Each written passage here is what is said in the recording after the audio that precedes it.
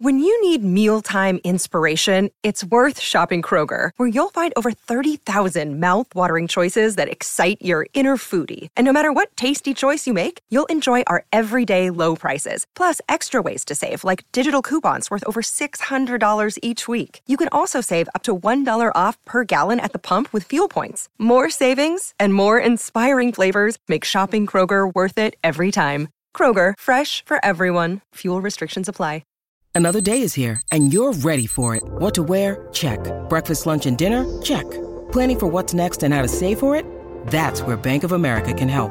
For your financial to-dos, Bank of America has experts ready to help get you closer to your goals. Get started at one of our local financial centers or 24/7 in our mobile banking app. Find a location near you at bankofamerica.com/talktous. What would you like the power to do? Mobile banking requires downloading the app and is only available for select devices. Message and data rates may apply. Bank of America N.A., member FDIC. Hello, everybody. This is Marshall Poe. I'm the editor of the New Books Network. NBN listeners like to read books and buy them. So we thought we'd tell you that right now, our friends at Princeton University Press are having a remarkable site-wide sale. You can get 50% off books, including ebooks and audiobooks, with the code 50, F-I-F-T-Y, at checkout until May 31. You can save some real money on Princeton University Press books. I encourage you to go there and check it out. Welcome to the New Books Network.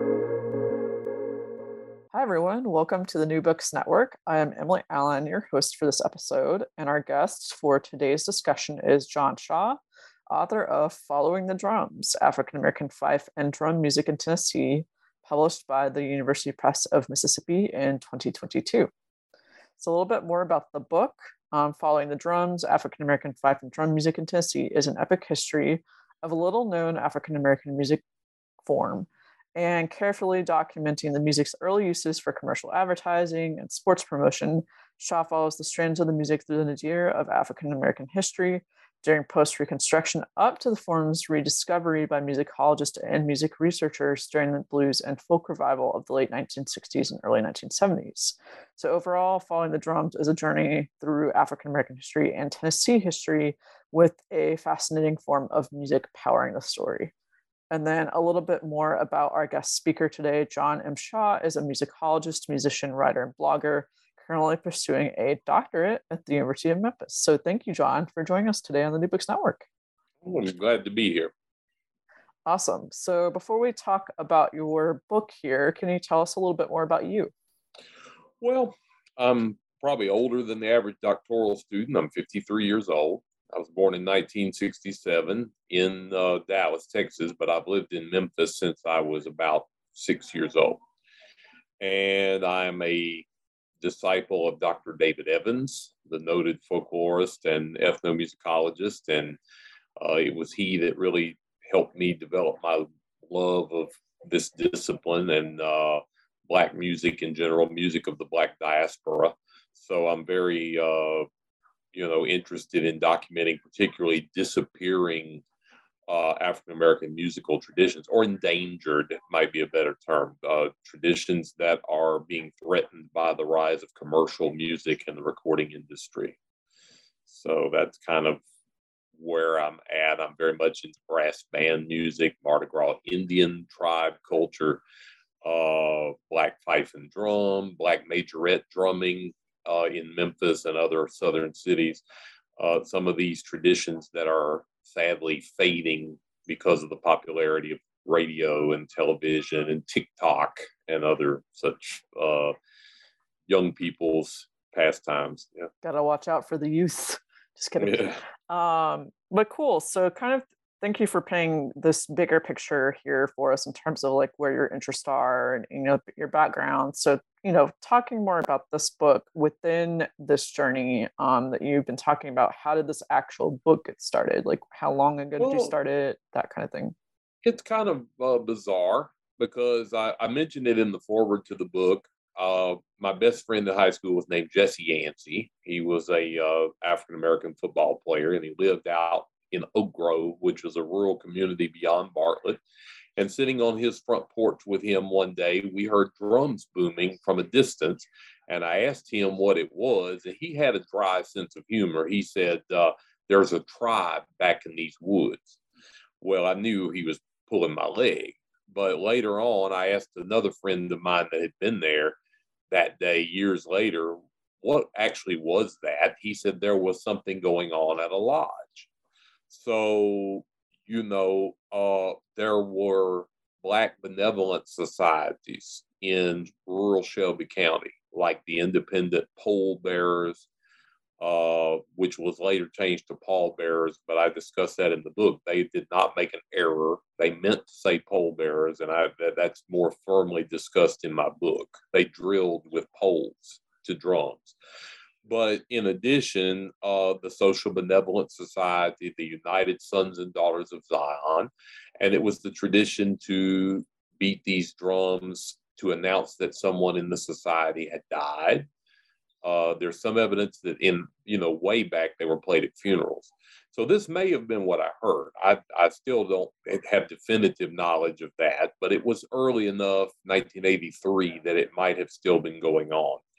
What I do know is that later on, about 2017, I became very interested in Fayette County, which is a county in Tennessee that once was about 98% African American. It sits directly north of Marshall County, Mississippi, which has produced some very famous blues musicians like R.L. Burnside and Junior Kimbrough. And so I'm thinking demographically, geographically, as far as the landscape of the terrain, Fayette and Marshall are twins, though one's in Tennessee and one's in Mississippi. So why can I not name a blues musician from Fayette? And did they ever have fife and drum bands? Now, it turns out Mississippi Fred McDowell was born in Fayette, but he's associated with Mississippi. So I did research. I did a Google search. I said, fife and drum band, Fayette County, Tennessee, and got results. But the results I got blew my mind. It didn't say Fayette. It said United Sons and Daughters of Zion, number 9, fife and drum band, Bartlett, Tennessee. I live in Bartlett. I'm living here now. I went through almost 11 grades of school in Bartlett. So you can imagine my shock. And I was even more shocked to find that this band was recorded by a Swedish man named Bent Olsen and had been released on a compact disc. So then when I started digging further, who was this band? How did Bartlett have a black fife and drum band? Because the genre is associated with Mississippi. I found that the leader of this band was named Lum Guthrie, and I about fell out of my seat because I graduated from Bartlett High School with his grandson, Bobby Merriweather, and knew Bobby. So I started having to dig into this. This is important. Most people think that black fife and drum is restricted to Mississippi. Some people who read about it know that it once was found in Georgia in 1970, but there's been very little reference to it in any other southern state. And nobody's ever tried to connect it to anything way back. Everybody says, oh, it sounds vaguely West African, which it does. But nobody's ever said, well, how far back does it go, or what are the roots of it? And so as I did this research, I really wanted to do that. And one reason it had never been done is that newspapers were not searchable by keyword. You would have had to go through archives and libraries and pour over reels of microfilm for years, and you might not find anything. But now we have newspapers.com, newspaperarchive.com, Genealogy Bank, and these allow you to search lots of digitized newspapers by keywords such as fife, drum. And when you do, you start seeing all of these references to Black political rallies during Reconstruction with fife and drum bands. Black fife and drum band. And even more remarkably, Black drummers before the Civil War and Black drummers in the Confederate units. I mean, I was just astounded. So I knew there were Black drummers in the Union Army. I did not know there were Black drummers in the Confederate Army. So it was very bizarre to find all of this and important.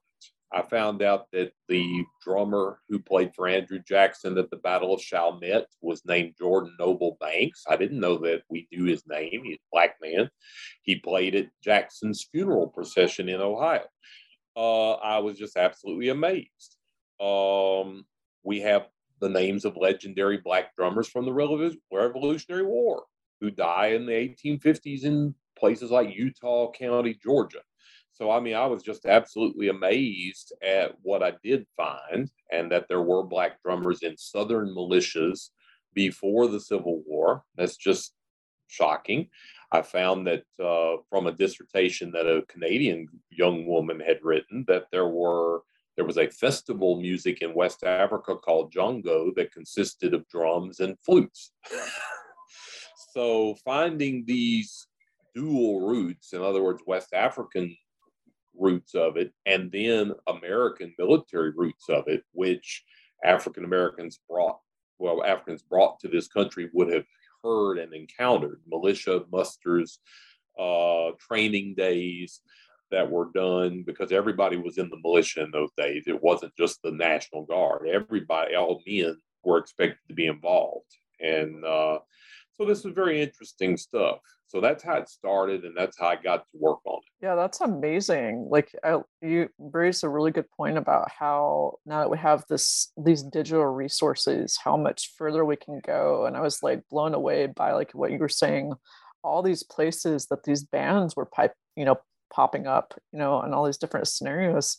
And I thought it was really interesting too. Like over the course of the book, you could really tell that you'd spent a lot of time with some of these like standard Tennessee newspapers, for instance. And I thought it was really impressive how you sort of took a step back and said, this paper would paint the same event this way and this way, so you kind of had sort of a almost ethnographic reading of the sources along the way, in terms of like you were good about kind of rounding out the descriptions of these bands with different types of papers. Can you talk about that process too, about how you sort of familiarized yourself enough with these different, newspapers, these different sources, to kind of like really step back that way? Well, you can kind of notice the tendencies of the different papers. Memphis had so many at that time. I mean, the Bulletin, the commercial, the first commercial, there was a second one later, the Avalanche, the Appeal, and the Post. And of course, the Post is the most interesting because it was run by a Union general who had fought in the Civil War and stayed in Memphis afterwards to uphold the standards of the Republican Party. And he was very interested in making sure that Blacks could vote, and he covered their activities. So it's a very interesting paper. It was not run by African Americans, but it was run by a general of the Union Army who considered himself sympathetic to African Americans, and so whose name was Eaton. And so a lot of useful information, including the first mention of the Pole Bearers as an organization, occurs in the Post. But the Public Ledger was as anti-Black as the Post was pro-Black, and the Appeal only slightly less, perhaps. The Avalanche is weirdly ambivalent, and at times actually embraced the socialists that were running the National Party during the 1870s, which was just absolutely amazing for a white Southern newspaper. But they said the solution to racial problems, solution to all these problems, is to support the National Party, the party of working men. And I thought that's pretty radical for 1870 something Memphis, but it was cool, to see that. And they all covered these doings. They even the most racist papers from Memphis were fascinated by the organizations and the activities that the Black community chose to engage in. They were unique and different, and I guess it caught their attention. After about 1879 or 80, it seems as if the newness kind of wore off, and they just quit mentioning these things. But during the 1870s, there's a lot of mention, and to the point of mentioning the slogans on banners, which I thought was really cool. The colors and dresses of uniforms of the various benevolent societies that played, I thought that was really awesome. It's like we actually the Appeal actually told us what color they had on, what the colors of their outfits. I thought that was kind of interesting. And another thing I have to mention is the descriptions that so resemble New Orleans as to be mind-boggling. In other words, the Appeal complained about a Black band. Why do they play slow, mournful music on the way to the cemetery and then come back beating the stuffing out of the bass drum and playing this lively, upbeat music on the way back? Well, that's so interesting because we think of that as something New Orleans does. And I'm strongly of the opinion that this was probably ubiquitous in southern towns and cities, Pensacola, Mobile, Memphis, Jackson, Mississippi. I'm just very suspicious that this was not something that was unique to New Orleans. What is unique to New Orleans is it didn't die out there. In other words, where it faded in Memphis and other cities, it continued down there, and thus is preserved there in a way. But so all of this was very interesting, and you do get a tone of these papers as you read through years of them and issues of them. You start seeing their emphases and how they feel about certain things. Yeah, and kind of going more into the content. You were already talking about this a little bit with like the benevolent societies often being the backing for these bands, and you talked earlier about, you know, political rallies and that kind of things. Can you kind of, for our listeners, talk a little bit more about some of the common scenarios that you would see, like types of events and rituals you would see these bands in, for listeners? Well, obviously, the societies were formed, as I mentioned in the book, in lieu of life insurance, which really wasn't well known in the South for anyone prior to the war. And after the Civil War, the ex-Confederates began creating life insurance companies. Jefferson Davis moved to Memphis and helped form the Southern Life Insurance Company, but they would not write policies for Black people. So Black people who recently freed from slavery basically began to form these benevolent societies, and which in New Orleans today are called social aid and pleasure clubs, which is a good picture of what they were. But in most of the South, they were called benevolent societies, and a man could join and pay his dues and knew that if he got sick, they would chop his wood for him and take care of his wife and kids, and if he died, they would bury him with music. That was kind of the way it was referred to, with music. And so the societies would parade, to call attention to themselves and to their members. And we have accounts in Memphis of them parading in memory of Charles Sumner, the member of Congress. I think he was a senator who labored so hard on behalf of Black Americans. They paraded in honor of Thomas Swan, the founder of the Pole Bearers, who died in 1874, which was described as the largest parade in the history of Memphis. And this was a Black parade. Absolutely, so this, and in honor of the 15th Amendment, there was a parade, and all the different Black organizations and bands participated in honor of the amendment that gave them the right to vote. So these were common. Picnics were another place where this would take place, because the dues that members paid did not generate enough income to pay for all the burying and keeping up the cemeteries and things. So they held 2, 3, 4-day picnics. Memorial Day, which back then was called Decoration Day, Labor Day, July the 4th. Huge holiday in the Black community, and pretty much only in the Black community in those days. White Southerners considered it a day of mourning, and some of them actually draped their houses with black sashes because Vicksburg was surrendered on the 4th. That really doesn't change much until after World War II. So it's very interesting how these were the primary events. Others would have been meetings of the Loyal League or the Union League, which were political organizations sponsored amongst the Black community by the Republican Party. And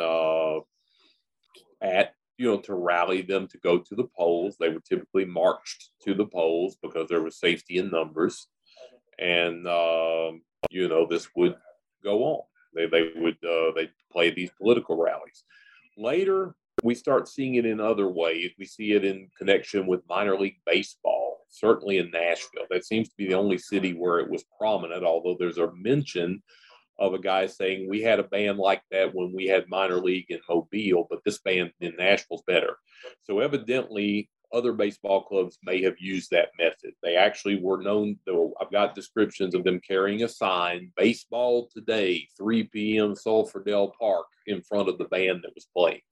But they were generally called an Ethiopian fife and drum band, and on one article, a Senegambian fife and drum band. but it appears that they had a name, and it was called the Spirits of 76. Now, what's interesting is later we've got them being hired by a group of white women called the Tennessee Suffrage League, and they are hiring this black fife and drum band from the baseball games to play for their rally where they're trying to get the state of Tennessee to give women the vote, 1916. So I think that's kind of interesting. And then the Rotarians hire them to go to the National Rotary Convention in Atlanta, and they play down there. And they're kind of a bridge to the modern era. The last member died in 1947 and was mentioned in the Nashville Tennessean. But 5 years before that, Alan Lomax had rediscovered the genre down in Quitman County, Mississippi, by discovering Sid Hemphill, the father of Jessie Mae Hemphill. So this was very interesting stuff. But advertising, parties, picnics, possibly funerals, although certainly not in the modern era. And the bass drum would be beat in a certain pattern called the dead lick to warn people in rural Black communities that someone had died. They didn't have telephones, and so they would tell the bass drummer to go to the hill where they had picnics and beat the bass drum. They said if the conditions were right, that could carry 5-6 miles, sometimes more than that. And people would hear it, and that certain beat they knew meant that someone had died. And then the marshals in the organization would go around to the doors and knock on doors and say, Mrs. Harris died. And they would have to go to the funerals or be fined.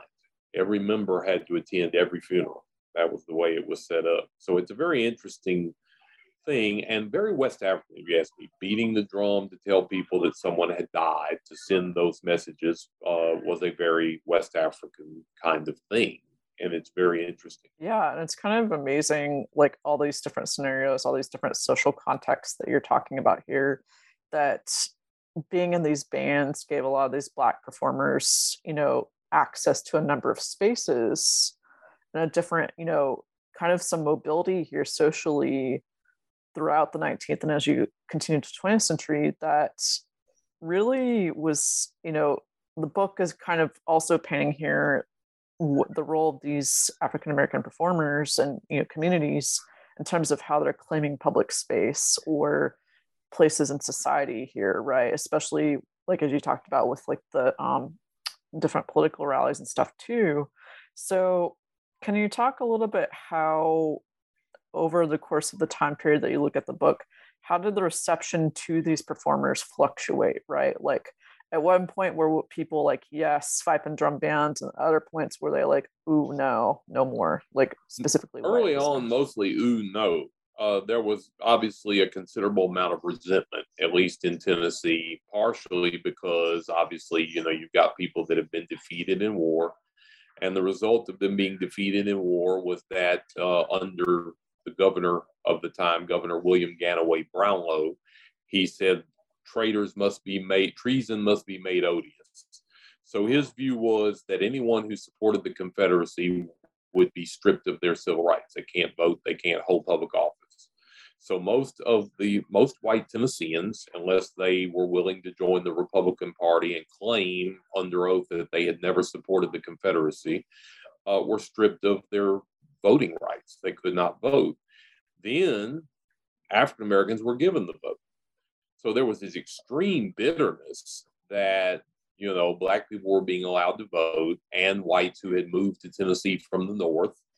But majority of native-born whites, except for a handful that claimed they never supported the Confederacy and probably actually had, were not being allowed to vote. So there was this bitterness, this hatred, and it couldn't safely be taken out on the North. So it was basically directed at the freedmen, at Black people, and in Memphis, the hatred was just directed very heavily toward Edward Shaw, who was appointed wharf master of the city. And there was a considerable amount of hatred for him. He was very clearly very intelligent and extremely militant. If you read his speeches, it's remarkable. It's a wonder he wasn't murdered. But he was very eloquent. He ran for sheriff of Shelby County. So, early on, the fife and drumming was clearly resented in the white community, and you see it. You see the complaints: "Do we live amongst civilization or barbarity?" One man wrote. Another one said, "Our women and children are not safe just because they're hearing this drumming on the edges of town." And Barbara Lewis, who was the Republican congressman at the time, said, "We are men of peace, but no one is drilling militarily." But the commercial appeal said, "We don't believe Barbara Lewis. The blacks are drilling and preparing for war against us."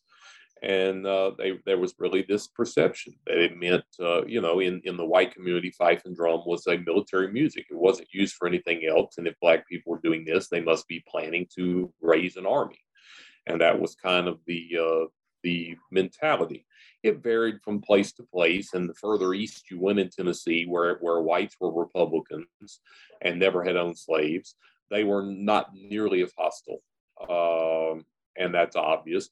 In Nashville, once it became associated with baseball, there was a different attitude. You see letters to the Tennessean for and against. Only in the 60s and 70s did it become this kind of universally acclaimed thing, because we're getting into a period where there's this idea that folklore is rapidly vanishing. We're losing it. We've got to capture it and keep it before it disappears. And that was kind of the view of Charles Seeger to a point, and his wife, Ruth Crawford Seeger. And it filters down to Pete Seeger and the Almanac Singers. And, you get to Dave Von Ronk and Bob Dylan. And suddenly you've got this whole folk thing. Folk music is important. We like it. Young kids like it. And so the Smithsonian has a folk festival, and Newport has a folk festival. And, Smithsonian and Newport both call up the Youngs, G.D. Young and why am I drawing a blank? But anyway, the Young family out of Como, which Alan Lomax had discovered, and they're a fife and drum band. At one festival, they were called the Southern Fife and Drum Corps, and at another one, they're called the Afro-American Fife and Drum Corps. But either way, people are getting exposed to this music. And now there's another one down in Como, used to be called the Como Fife and Drum Band. They play the inaugural New Orleans Heritage Festival. So this music becomes associated with music that is endangered, that's being rediscovered, along with these ancient bluesmen that are being rediscovered, like Skip James and Furry Lewis. And so it all plays into an ethos that probably not accidentally is occurring alongside the civil rights movement and white kids going south to work for SNCC, the Student Nonviolent Coordinating Committee, going south to work for CORE, the Congress of Racial Equality. So you've got this whole ethos where there's an interest in racial equality, there's an interest in folklore, there's an interest in being counterculture, hippies. So all of this is playing into this, and fife and drum suddenly becomes a very popular music, at least with the counterculture youth during the 60s and early 70s. And there are some documentary efforts. Alan Lomax did the lion's share of that. David Evans does some as well. He makes this wonderful film called Gravel Springs Fife and Drum about Otha Turner, who's by far the most famous black fife player in American history. But having said that, that's about the only time it's ever been universally acclaimed. And I sadly feel that even now the interest is waning again. There's only two bands left that we know of, and they're both in Mississippi within a few miles of each other. And it just seems like the music is endangered again because kids are into rap and they're into R&B music and other popular culture things, and not in, this is something they seem to be saying old people do. So that's kind of where we're at. But for a lot of the years, there was a lot of hostility toward it. It was associated with black people voting. That wasn't popular in the South. It was associated with black people running for office, associated with black people saying we have a right to parade the streets of these southern towns. That's not going to go uncontested after the nadir, after the 1890s, when segregation becomes a law everywhere. So, the music was, and then it disappears. It's there, but because, race relations were at such a low point, that's why we call it the nadir. white newspapers don't mention it anymore. They're not going to black picnics. The only time they're going to mention a black picnic is if there's a cutting or a shooting. They're not going to mention what kind of music was held. They might mention black people had a 2-day picnic south of town. That's all they're going to say. They're not going to mention who played or what kind of music was there. Fortunately, we've got some interviews with people like Honey Boy Edwards where he tells us what kind of music was there. He mentions a picnic in Oakland, Tennessee, Fayette County, where there was both blues. He said Memphis Minnie was there and a fife and drum band. Awesome. Thank goodness somebody interviewed him when he was living in the 90s about what he could remember. But that's, so that's kind of where it is. Yeah, and when you were talking about all that too, I know at some points you talked about how also, like, for instance, like brass bands kind of in some points also became, more of a favored like wind band tradition. So can you talk a little bit about that, about how maybe the reception, maybe compares to something like other wind band traditions like the brass bands and stuff? Well, I think that, the brass bands were a function of the cities. Don't get me wrong, there were fife and drum bands during Reconstruction, at least, in the bigger cities, too. But it was easier to get brass instruments in the city because you had a war, and it's an unusual kind of war because both armies were from the United States. It's a civil war. So as the Confederates are demobilizing and as the Union is demobilizing, they had bands. So now they're breaking all this up, and there's a bunch of instruments. And we think that these instruments end up in secondhand shops and in the bigger cities, New Orleans, Memphis, Mobile. And so black people are now being paid for their labor, not probably what they should be paid for their labor, but they're being paid, and they can afford to go get their heart's desire. I want a trumpet or a cornet. I want a saxophone. I want a drum. There's also stories that the Union Army, in some cases, left behind instruments and gave them to the black community. Certainly in Tallahassee, the tradition is that the departing Union soldiers gave drums to the black community. And as late as 1992, they were beating drums on Emancipation Day in parks in Tallahassee. Whether that still goes on, Geraldine McGregory mentions it in a book she wrote. She's an awesome writer. And whether that's going on since 1992, I don't know. But it did go on as late as 1992. And, it's not always uncommon for there to be drums without the fife, either because the fife player died or they just don't see the need. But at any rate, the brass bands tend to be in the cities. There are exceptions. So Frederick... I'm drawing a blank today. I'm getting old already. The man that wrote Ben Here and Golf, Frederick Ramsey, he encountered a rural brass band in Alabama, but that's not that common. Most of our brass bands were in the cities. I've got plenty of references in Memphis, in Pensacola, in New Orleans, and even in towns near Memphis like Summerville.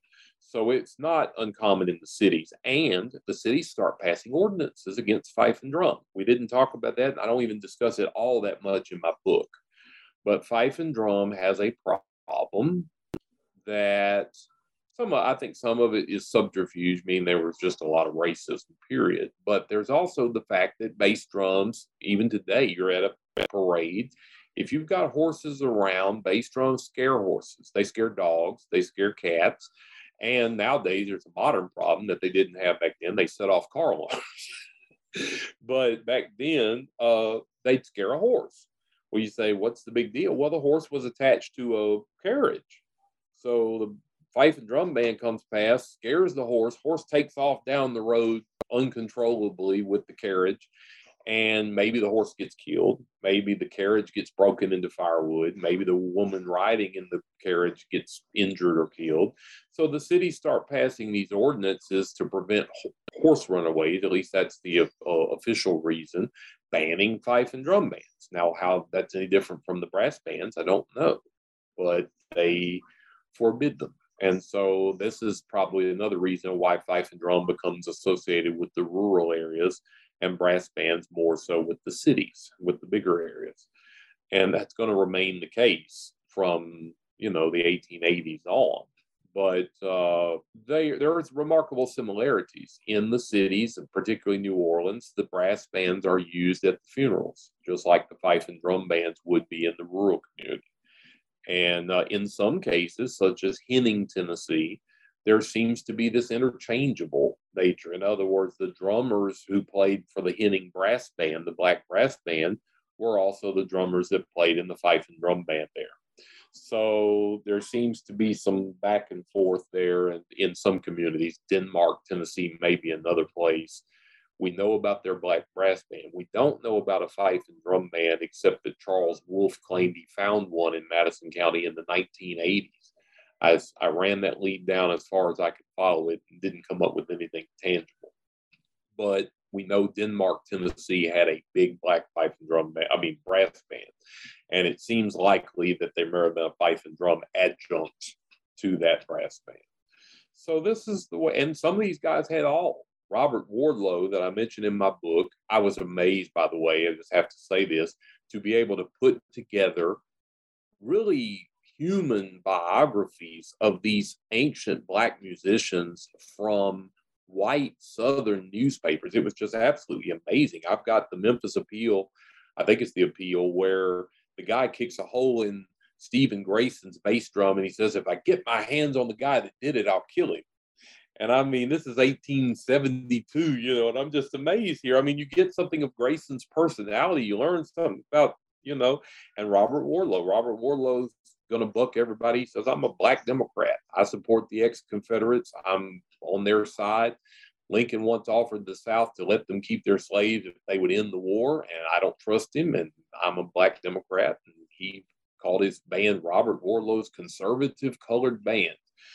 And the white Southern newspapers loved it. They said, hire him. He's reliable and he's a good guy and he's on our side. You should support him. But he had a field band. That's another way of saying a fife and drum band. He had a brass band, which, and he had a string band. And he advertises all three in the papers. He said, I've got a field band, I've got a string band, which means banjo and violin or fiddle, and I've got a fife and drum. He called it a field band.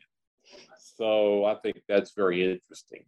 This is not entirely uncommon. If you're in business, you want to please what people want, and you never know which one they might want. So you got them all ready to line up. And even weirder, he said, I'll play at any watering place. And I discussed that in the book. And I said, we'd say he's saying he'd play in a bar. But I think he really meant Iuka Springs, mineral wells in Mississippi, these resort hotels where people went to get the water, take the mineral water. I think that's what he meant by watering place. But it's very interesting, and so, all these bands were around. There were black string bands, there were black fife and drum, there were black brass bands, and all these things had their popularities. Some of them were on the boats going up and down the Mississippi River. So it's all quite interesting. Yeah. Thank you so much for sharing that wealth of information. There's so many fascinating, I think, rabbit holes that you could probably continue but beyond even this book and whatnot. And, you've presented for the reader here, and like you were just getting at so much information and so many possibilities to explore further with this fife and drum band tradition. And you were also talking earlier a little bit about how, during the 60s and 70s, during that interest in folklore and whatnot, that there was sort of a resurgence for a minute in this tradition. So how do you see yourself in this book building on or maybe countering that wave that was going on in the 60s and 70s? In other words, in 2022, what is your hope that this book and that your work will also offer in terms of, this tradition? Well, I'll be honest. New Orleans brass band music thrills me, and I take a lesson from it because it hit a nadir in the late 1960s. It was down to two bands, and then they began to become sporadic. And Danny Barker, who was still living at the time, was asked by the Fairview Baptist Church to start a club to keep youth out of trouble. So he starts a brass band called the Fairview brass band. It later becomes the Hurricanes, and Leroy Jones, the trumpet player, the young trumpet player from New Orleans, was a member. A group of Black kids in New Orleans sees the Fairview Baptist Church brass band and says, in the early 70s, and says, we want to do that too. And they call themselves the Rebirth Brass Band. And then another group of kids sees, I guess, the Rebirth and the Fairview Baptist Church Band, and they call themselves the Dirty Dozen. And so we go from this point at where it looked like it was going to go extinct in about 1970. And today there are 15 or 16 Black brass bands in New Orleans, with new ones forming all the time. And there are New Orleans-inspired brass bands in other cities. There's, Mama Dig Downs and different ones that are up north in Chicago, New York. I mean, even in overseas, even in Japan and other places, there are now New Orleans-inspired brass bands. So if brass band music could come that close to extinction and be brought back from the abyss through awareness, my hope is that Black Fife and Drum, which is down to the Hurt family band from Sardis, and Sharday Thomas and the Rising Star Fife and Drum Band from Senatobia, I'm hoping that through interest and awareness, maybe young kids, particularly African-American kids, may say, this is worth keeping. Let's pick up this tradition and roll with it. I'm under no illusions. Rebirth did not simply preserve Black brass band music; they changed it. They brought bebop into it. They brought Caribbean music into it. But that's better than extinction. And I'm sure that if young people pick up Black fife and drum music, it's not going to entirely remain what it was with Otha Turner and that older generation. They're going to bring some aspect of new music into it, perhaps, but that's better than extinction. Dead things don't change, but things that are living do adapt and develop. And I'm hoping that this will become a living form of music and not simply something that we have videos of when it did exist. Awesome. Thank you, John, for kind of reflecting on that, and lots of exciting stuff, folks. You need to read this book and learn about this history here.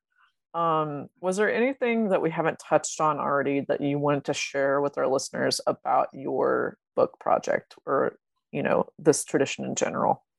Well, I think we've covered the bulk of it. I do think that evidence of it in other states is going to be out there. I'd be shocked if it wasn't widespread in Gadsden County, Florida. I have a feeling it went on there quite a bit at one time.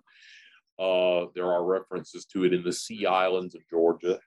I think it's going to prove to be in Alabama. I've got one reference to it in Louisiana. So I think we're going to find that this was a lot more ubiquitous than has been thought. And I want, more about this type of music in other states to come out, Texas and elsewhere, because I think it, needs to be discussed. Try to work on that for the Alabama side of things. I'll get on that. Thank you, John, for talking to us about your work here. I was curious, what other projects are you working on right now? My dissertation is very different in a way. I mean, similar and different. It goes back to a paper I wrote for Dr. Evans 21 years ago called Action Speaks Louder Than Words, Black Music and the Recording Industry in Shreveport, Louisiana. And in this dissertation, I'm arguing that Shreveport should not have been overlooked. It should have been placed alongside Muscle Shoals and Memphis and Nashville as a southern regional recording city. And so I'm discussing the studios, the clubs, and the performers that made Shreveport a scene during those 60s and 70s particularly. But I'm actually going back to 1948, which is the year that Stan's record store opened and the year that the Louisiana Hayride was started. And I'm discussing the blues recordings that were made there in the 40s and 50s, and then going on into the modern soul music era. And really all the way up to 1998, 50 years, which is a pretty neat slice of Shreveport music history. And, I think this book needs to be written. I live in Memphis, but Memphis has been written about and written about and written about. There are stories I hope to tell about Memphis or about West Memphis, Arkansas, but at the same time, I think this Shreveport work is desperately needed. And so that's where I'm headed at this point. And because I wrote the paper 21 years ago, I've got a framework really already in place, kind of a foundation that's been laid. So, I'm beginning to work on it. Excellent. I will look forward to reading that in the future. Okay. But thank you for sharing, your thoughts with us and talking to us about the book. All right. It was a pleasure. And listeners, just to give you a quick recap, this was a discussion with John Shaw, author of Following the Drums, African American Fife and Drum Music in Tennessee, published by the University Press of Mississippi in 2022. This is Emily Allen, and I'll see you next time here on the New Books Network.